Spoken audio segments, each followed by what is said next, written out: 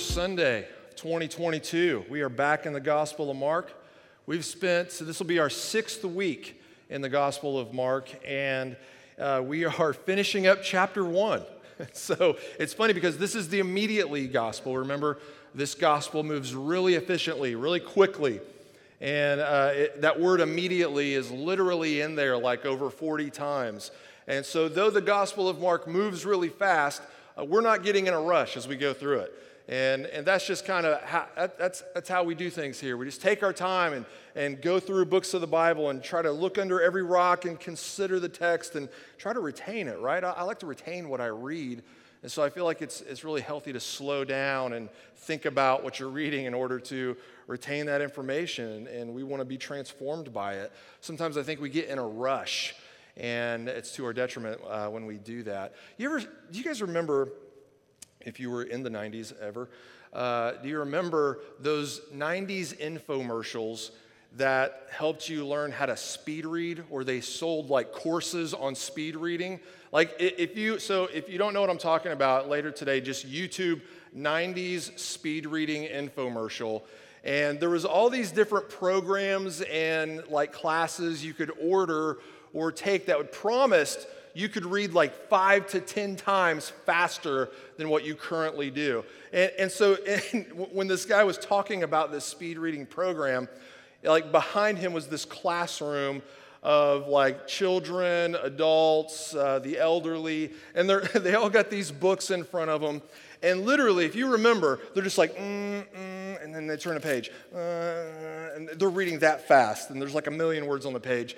And you're looking at this and you're like, wow, I must be the worst reader in the whole world. I can't go nearly that fast. And so I remember as a kid seeing those infomercials and then grabbing a book and like running my finger across the words and going as fast as I can and trying to read as much information as quickly as I possibly could. And then I'm like, I don't know a single thing I just read. I have no idea what I just read. This is worthless. And then I would get discouraged, and be like, I guess I'm just never going to be a quick reader. But I think a similar thing, the reason I bring that up is because I think a similar thing happens with Christians, especially around this time of year when we get our New Year's resolutions going, or we start thinking about a fresh start and getting back into healthy routines and rhythms of life. And we think, well, okay, I got to make sure this year I read my Bible well. And so a lot of people talk about their Bible reading plans. And a lot of these reading plans are like, get through the Bible in a year. And there's people in my family, my dad reads through the Bible in a year every single year since I can even remember. And a lot of people do this, and I've tried it. I don't know how many times I've tried to read the Bible in a year. I've yet to accomplish that in a single year. I don't know about you. Like, I get through like January, I'm a rock star, and then February hits, I'm behind already, and by March, I'm like, well, I guess I'm just not a good Bible reader, right? And I think a lot of Christians do that. I think a lot of Christians get discouraged because they can't get through the content in Scripture that fast. And if they try to go really fast, they may successfully read the words on the page, but then not retain it very well or be transformed by it or changed by it in any way. So I always think at this time of year it's worthwhile to encourage you as you think about how you can incorporate God's Word into your life. Just be realistic. Find a realistic way to incorporate God's Word into your life, however that may be. And that is way different for everybody. If you can read the Bible in a year, I am so envious of you. I wish I could be you. But I am not that guy. And that's okay. I just take in information differently than what you do. But whatever it may be, if it's a verse a week, if it's a paragraph a week, if it's a chapter a week, or whatever it may be, find what works for you and be really disciplined at it. Be really consistent with it. Whatever it is, however fast or however slow it is, be disciplined and consistent. Maybe the only time you can manage to fit in Scripture study time is on a Sunday morning at church. Hey, start there. If Sunday morning is the only time you can fit Scripture into your week right now, then let's make the most of it right now. Let's study a little bit of Mark at a time, and we're going to take this book of the Bible throughout most of this year. It may take us all the way around till Christmas. I'm not sure. It depends how it shakes out. But just be really consistent. If this is what it is for you, then let's do this. And let's be disciplined and really prayerfully ask for God's conviction through His Spirit as we look into this. And so that's my motivational talk for the entire year. I promise not to do that to you again. That's it. So I'm going to go ahead and start my sermon now, and we're going to jump in to Mark chapter 1. So if you remember where we were at when we left off there before Christmas, this is the beginning of Jesus' ministry. What a great place to start in this year. He has begun preaching. He preached the gospel whenever he preached. And he was able to do sign miracles, which is the way that they are referred to in Scripture. And they validated his message. And so he began to cast out demons. We read a moment in which he was in the synagogue and he cast out a demon from a man who was there that challenged him. And then afterward, they were at Peter's house in Capernaum, and Peter's mother-in-law had a fever, or maybe she was demon-possessed, remember, depending on the translation that you agree with. But he healed her as well. And so then after that, he began to have a lot of people in that area of Galilee seek him out to be healed. And so it says that Jesus went around preaching and healing the sick with various diseases. And so we've come upon this moment here in which a man with leprosy has sought out Jesus and throws himself before him to be healed. And I think it's a really amazing moment to study. So let's go to chapter 1, verse 40. And I'm actually going to read the whole passage we're going to consider today all at once. So let's start at verse 40 and we'll read through 45. It says, "And a leper came to him, imploring him, and kneeling said to him, 'If you will, you can make me clean.' Moved with pity, he stretched out his hand and touched him and said to him, 'I will be clean.' And immediately the leprosy left him, and he was made clean. And Jesus sternly charged him and sent him away at once, and said to him, 'See that you say nothing to anyone, but go, show yourself to the priest, and offer for your cleansing what Moses commanded for a proof to them.' But he went out and began to talk freely about it and to spread the news so that Jesus could no longer openly enter a town but was out in desolate places, and people were coming to him from every quarter." So his popularity was gaining traction really fast, obviously. This moment, a man with leprosy comes to Jesus wanting to be healed. So I don't want to take anything away from any miracle that has happened up to this point. But it tends to be the case, even though it doesn't make sense, that whenever we see, the more dire the circumstances, the more impressive the miracle. That seems to be how we process things, right? But it doesn't make any sense because a miracle is God's intervention and doing something that is not natural. It's supernatural.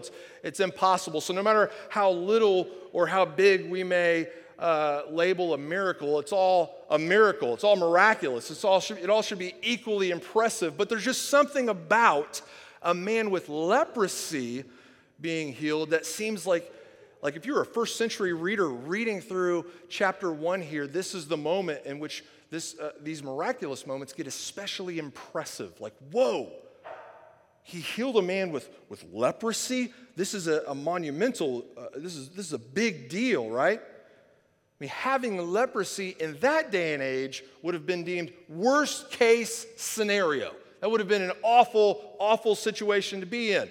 You and I, we probably have never come into contact or even seen anyone. You may have not even seen a picture of anyone who has leprosy, right? That's because today we have a cure for leprosy. And so, now I'll warn you, I did read the CDC website to study leprosy this past week. So by today's standards, I am an expert. There are less than 200 cases in America right now of leprosy. There are less than 200,000 cases worldwide. And so this is a really rare thing. This is not something that you're going to see every day, and really you only see it in pockets of places, even in the world. And most of us would be immune to it, and so you just don't see a lot of leprosy today. What it is, it's a bacterial infection. I should have worn my glasses today to actually come across a little more intelligent. But yeah, it's a bacterial infection, and so it can be cured simply by antibiotics. Not a big deal. And so today, what we know as leprosy is called Hansen's disease, and that is because in the 1800s, a doctor identified the exact bacteria and that causes leprosy, and he's like, I'm naming that after me. That's Hansen's disease now. And so, like I said, I'm an expert. 3 cheers for modern medicine. Leprosy is not a big deal. Now, how it spreads, this was kind of fascinating when I was looking for information on it. There's some mystery around how it spreads. So I was kind of shocked by it. I was taken aback by that. I figured we'd know exactly how it spreads. But they said, we think it usually spreads through like coughing and sneezing. They didn't sound really confident when they were talking about how it spreads, but it's not really that contagious. So now they didn't know a lot about it back in the day, right? And so it was considered to be something highly contagious. So they took extreme precautions, right? Kind of like when COVID busted out. When we took like extreme precautions because we just didn't know much about it. We wanted to be extra careful. Well, leprosy actually is not as contagious as what they thought it was. And so like with COVID, right? Someone sneezes on you with COVID, you got COVID. I think even if you dream about COVID, you need to take a test to see if you actually have COVID. It seems to spread around the world very rapidly, right? That's what we hear. It's become this monster. So, but leprosy doesn't work like that. You would have to be exposed for weeks, maybe even months, before you would actually get leprosy from someone. And so with our hygiene habits of today and things like that, it's just not very common. Fast fact, armadillos carry leprosy.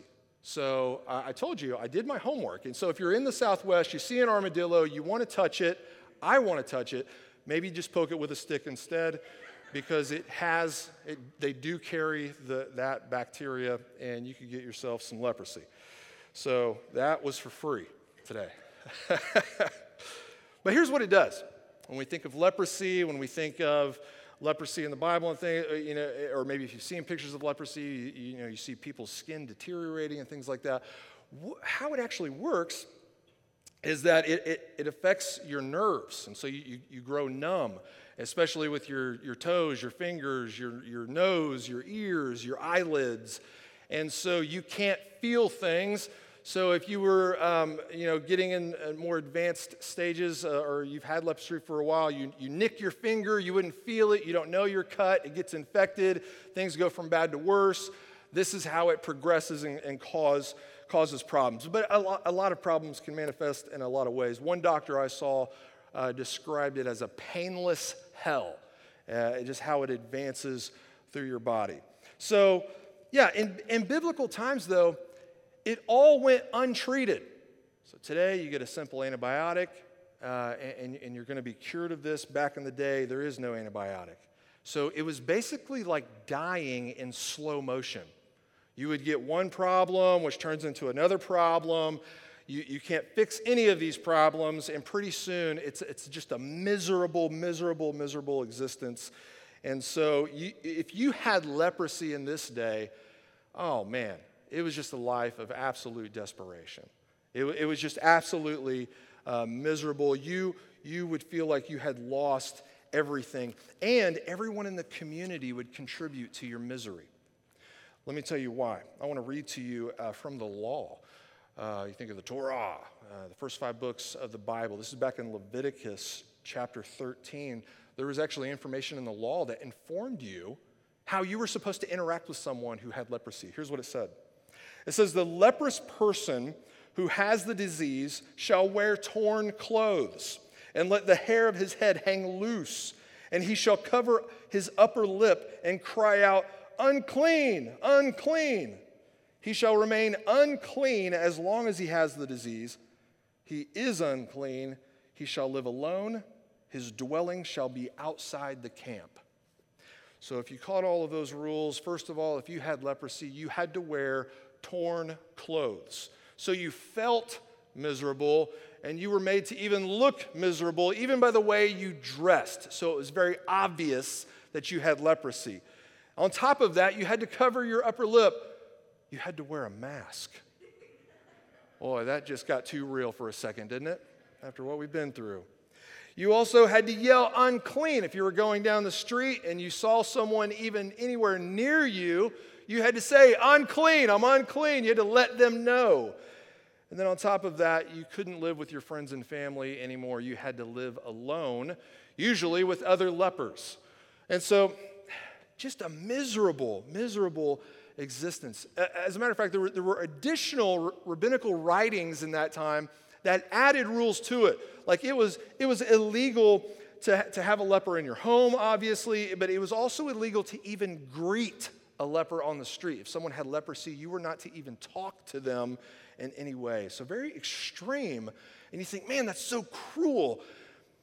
But is it? You think, just try to reason through this. Is that extreme? Again, you think about all of the precautions we've taken through this pandemic, all of the extreme precautions because of the unknowns that are out there. And then you think back in biblical times, all of the unknowns when it came to Hansen's disease that they didn't know was a bacterial infection and didn't understand what was going on. They were taking all of these extremes very reasonably, I think, because they didn't have any way to treat it and they wanted to keep people safe. And so they were putting in all of these rules to try to keep it from spreading. So with all of that in mind, here Jesus is, beginning his ministry. Word is spreading fast. People are hearing that this man heals people. It makes a ton of sense that this leper would do the unthinkable. That he would break all the rules and approach Jesus on the street here. He had nothing to lose, did he? He wanted healed, and he approaches Jesus and asks to be healed. Or really, he doesn't even ask, does he? He just said, right, you can make me clean. He just acknowledges. It says in Luke's account of this, remember sometimes when you're reading a moment in a gospel, there are times in which that same moment is recorded in Luke, sometimes in Mark, Luke, and Matthew, and sometimes in all four. So this moment is also recorded in Luke. And when you read that account of it, it said that this man was full of leprosy, implying that it was in the advanced stages. This had gotten really, really bad. And so he was coming to Jesus in desperation. He does the unthinkable and approaches Jesus, and Jesus does the unthinkable and touches this man. It says he was moved with pity. He stretched out his hand and touched him. So again, very reasonably so, with what little was known. If you were anywhere near someone with leprosy, you would run in the other direction. You would stay as far away from that person as you possibly could. But Jesus stays put. He not only doesn't run, he touches the man. It says, and immediately, there's that word. I'm not sure how many we're up to at this point, but it's several. And immediately the leprosy left him, and he was made clean. And so again, if you were living in that day and age, and you even touched someone with leprosy, they were unclean. Well, if you touched them, you were unclean. And you had to go through a series of ceremonies and examinations with the priests to be deemed clean again. And so Jesus touches this man, but his uncleanness doesn't make Jesus unclean. We see just the opposite. The cleanness of Jesus actually makes this man who is unclean clean again. So here's a helpful exercise for us to walk through together as we are here sitting in community studying God's Word together. We want to get in a good, healthy routine, right? When we think through Scripture, we want to think about how we can apply this to the way we think. We want to think about how we can apply it to the way that we live. And that's a healthy routine of reading Scripture, not just taking in information for the sake of information. We're going to take this information in for the sake of transformation, as you hear me say all the time. Well, one thing that's healthy to do when you think about leprosy, and nearly everybody who writes any commentary whatsoever will mention this because it's been such a popular analogy, is to think about the effects of leprosy upon a physical body and then compare that to how sin affects our spiritual lives. because there's so many parallels in between those two. When you think about how leprosy works and affects us and changes our lives, it's just like how sin works and affects us and changes our lives. I mean, think about it with me for a second. Those aspects of leprosy that we just went through. Leprosy creeps in undetected. It's a slow start and gets progressively worse. Doesn't sin work like that in our lives? It enters into our life undetected, and we only realize it once we see all these other symptoms going on in our life. Well, just like how leprosy is contagious, sin is contagious. It spreads to those who live around us. It impacts the lives of those we spend time with. Well, just how leprosy makes you numb physically, I think sin does the exact same thing. It makes us numb to even more sin. That's how sin tends to play out in our lives. And so you can have what would normally be these small problems in life but because of how sin works, we grow numb to a lot of these small problems, and they snowball into bigger and bigger problems because unchecked sin always breeds more sin. That's just how it plays out. That's how it works.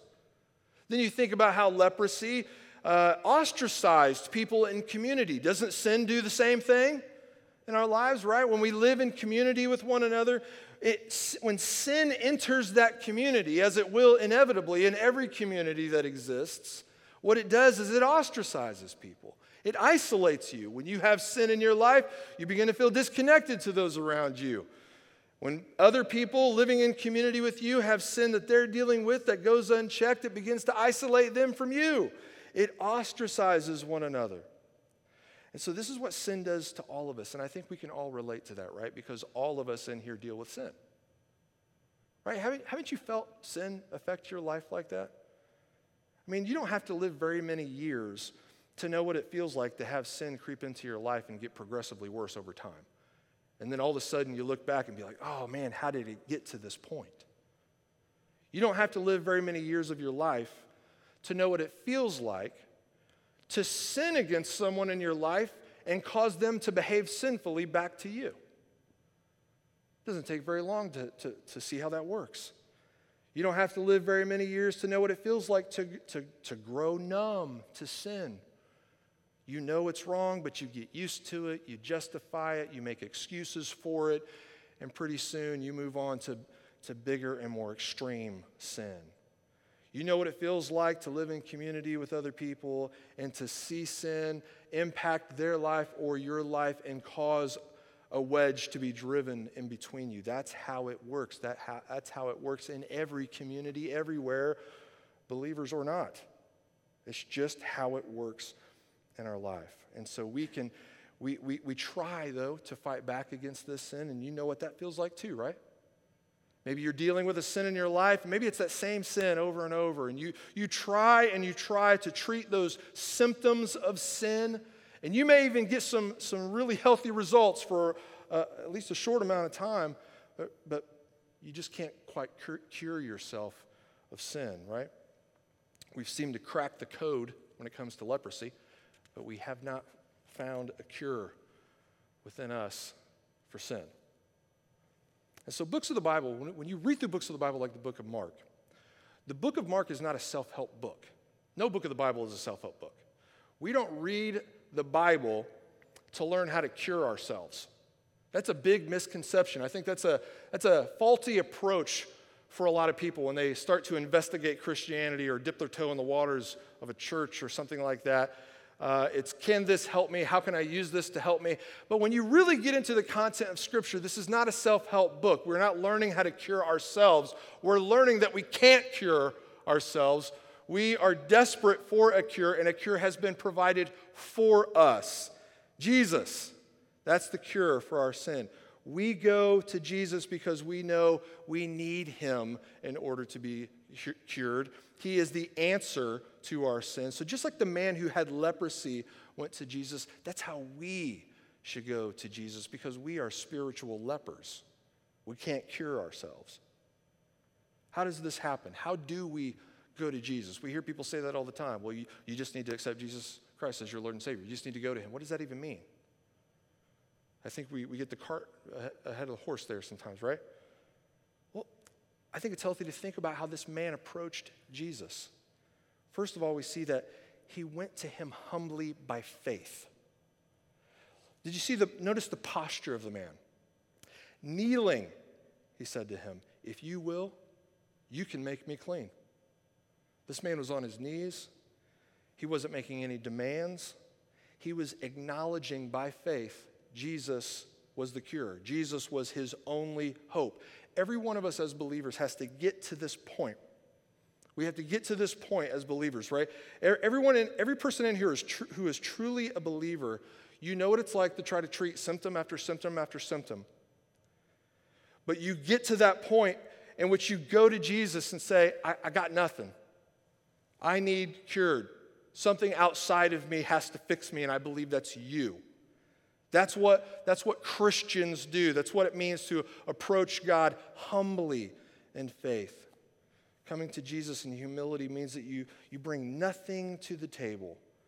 And so that leper, you notice he didn't come up to Jesus and say, "Hey, if you heal me, I'll do this for you. If you heal me, I'll get better, or I'll fix this in my life for you." He doesn't try to bargain or throw down any ultimatums or anything like that. He just comes to Jesus and acknowledging him as the cure. That's what it means to humbly come to him. We sing it in songs all the time. When you think of the hymns that we sing here at the Journey, "Nothing in my hands I bring, simply to the cross I cling. Naked, come to thee for dress. Helpless, look to thee for grace. Foul, I to the fountain fly. Wash me, Savior, or I die." Coming to Jesus again, it's saying, I got nothing. I need you. And so Jesus, he has a specific posture ready for those who humbly come to him by faith. We notice the posture of the man. We see the posture of Jesus. He responds by healing the man. What we learn about God in Scripture is that he opposes the proud, but gives grace to the humble, right? You can read that verse in James, you can read it in Proverbs, you can read it in 1 Peter. It's all over Scripture. God opposes the proud, but he gives grace to the humble. It's specifically reserved for the humble. So Jesus responds to this man with leprosy by being moved with pity, it says. And it says he stretched out his hand and touched him and said to him, "I will be clean." He was moved with pity. That phrase, being moved with pity, it means an extreme empathy. You feel it in your gut. There was an extreme care, a compassion for this man. Now, if you have the NIV version in front of you, that's not what it says at all. I don't know what translation you have in front of you right now, but the NIV says not that Jesus was moved with pity. It says that Jesus was indignant. He was angry. He was mad. That's pretty different, right? Like sometimes you look at translations side by side and you think, oh, well, this one says he was mad and this one says he was compassionate. Well, which was it? Was he compassionate or mad? And the reason that happens, again, I love to read all the research on this stuff. It's because when you go back to the earliest copies of Scripture that we use to make our modern translations, some of those, not as many, but some of those say that he was mad. It doesn't say that he was compassionate. It says that he was indignant. And so the NIV translators are convinced that that is the more appropriate translation.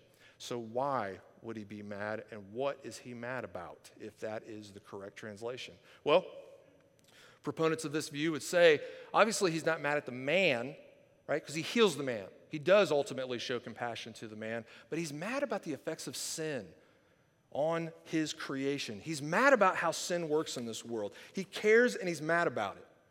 Right? You can relate to that, right? When you see how sin impacts your life and you see how sin impacts the life of those you live around, especially the people that you care about, it just makes you mad.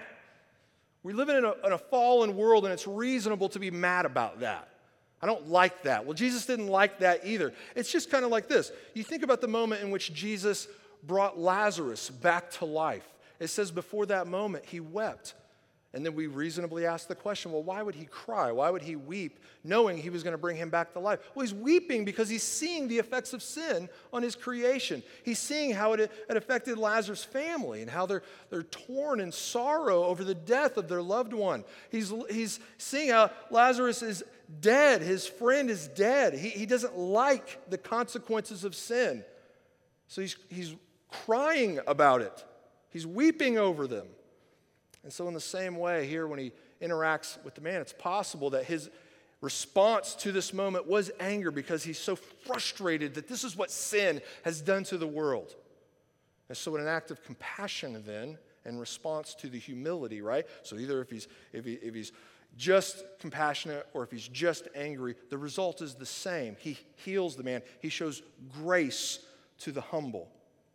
And so when you and I respond in humility, when we go to Jesus humbly by faith, this is how he responds to us. And this is what I think is a healthy exercise for us to think through and to ask ourselves, do we do this? Have we done this? Jesus, he cares about you. He doesn't like what sin has done in your life. He knows what you're dealing with, right? He can sympathize with us. He understands. He's lived a life in a fallen world. He doesn't like what it's done to you. He cares deeply about it. And that's why Scripture tells us in other places, right? Cast your burdens upon him because he cares for you. So come to him humbly by faith, and he will solve your biggest problem. You have fallen short of the glory of God. You're not perfect. Sin has infected you, and it has messed up your life. Well, he cares, and when we come to him in humility, he is our cure. He makes us right with him. So have you gone to him in humility, or do you pridefully go to him? That's a good question to consider. You think about how you approach your faith in God.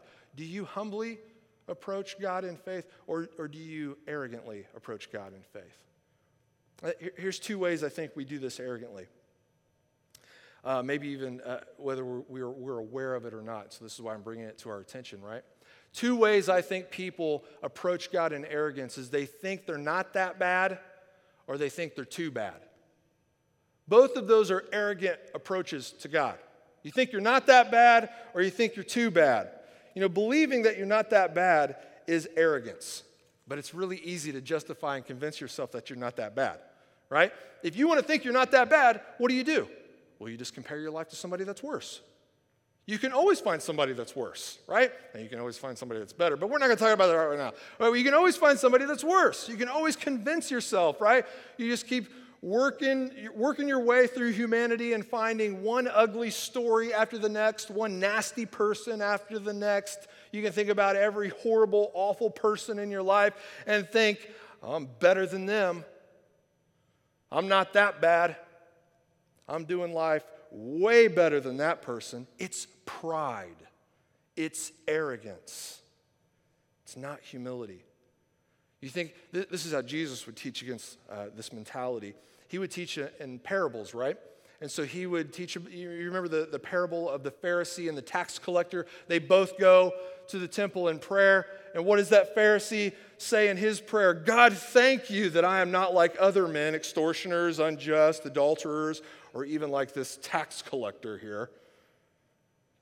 Believing that you're good enough is prideful. Believing that you're not that bad is prideful. Jesus teaches against this. He said, not only are you prideful, you are self-deceived and you're not justified. He reserves his grace for the humble. Now, we also sometimes want to fool ourselves into thinking we're too bad, so there's no way God can love me. We begin to overestimate our sin and underestimate God's ability to do the miraculous, to be our cure, to make us right with him. We doubt it. We think about how bad our sin is, how many awful things we've done, all of it that we've accumulated over the years, and we think, no way God can handle this. I'm just too bad for God to love. It's arrogance, it's pride, it's thinking that you can outdo God with your wickedness. Do you think you can outdo God's righteousness with your wickedness? You've underestimated him, and that's pride talking. It says that this man, when he approached Jesus and acknowledged him as his one and only hope, as his cure, as his salvation from this awful disease, it says that he was made clean. He was made clean. He didn't clean himself up. He was made clean. It was a miracle. And so you and I, when we want to consider our faith this year, this is such a great posture to remind ourselves to live in. right? This is a great way to approach God with a right knowledge of the gospel. We need to see our relationship with God correctly. We need to see our spiritual healing the same way. Our salvation is through Christ and through Christ alone. He's the miracle we need. He's the cure. You haven't brought anything to the table when you think about your faith in God and your salvation in God. You bring nothing to the table. You come to the table, and it is completely catered. He is our feast. This is how we're taught to think of him. And so this is why we come to the table in communion each and every Sunday to remember we didn't bring anything to the table. We're coming here to remember that Jesus catered the meal. He makes us right with him. He gives us a place at the table, and he provides our nutrients at that table as we live in this sinful world. We take that bread, again, to remember, I'm not perfect, Jesus is perfect. He's the cure. He's the reason that when I stand before God, and every one of us is going to stand before God one day, when I stand before him, I'm not hoping I wasn't that bad. I'm hoping that Jesus was perfectly righteous and that by faith, his righteousness is imputed to me. And so when I stand before God one day, I drink that juice today to remind myself that I didn't outdo God with my sin. I can't. His atonement is perfect. It is enough. And so I take that juice to remember that my sins have been punished, not some of them, but all of them.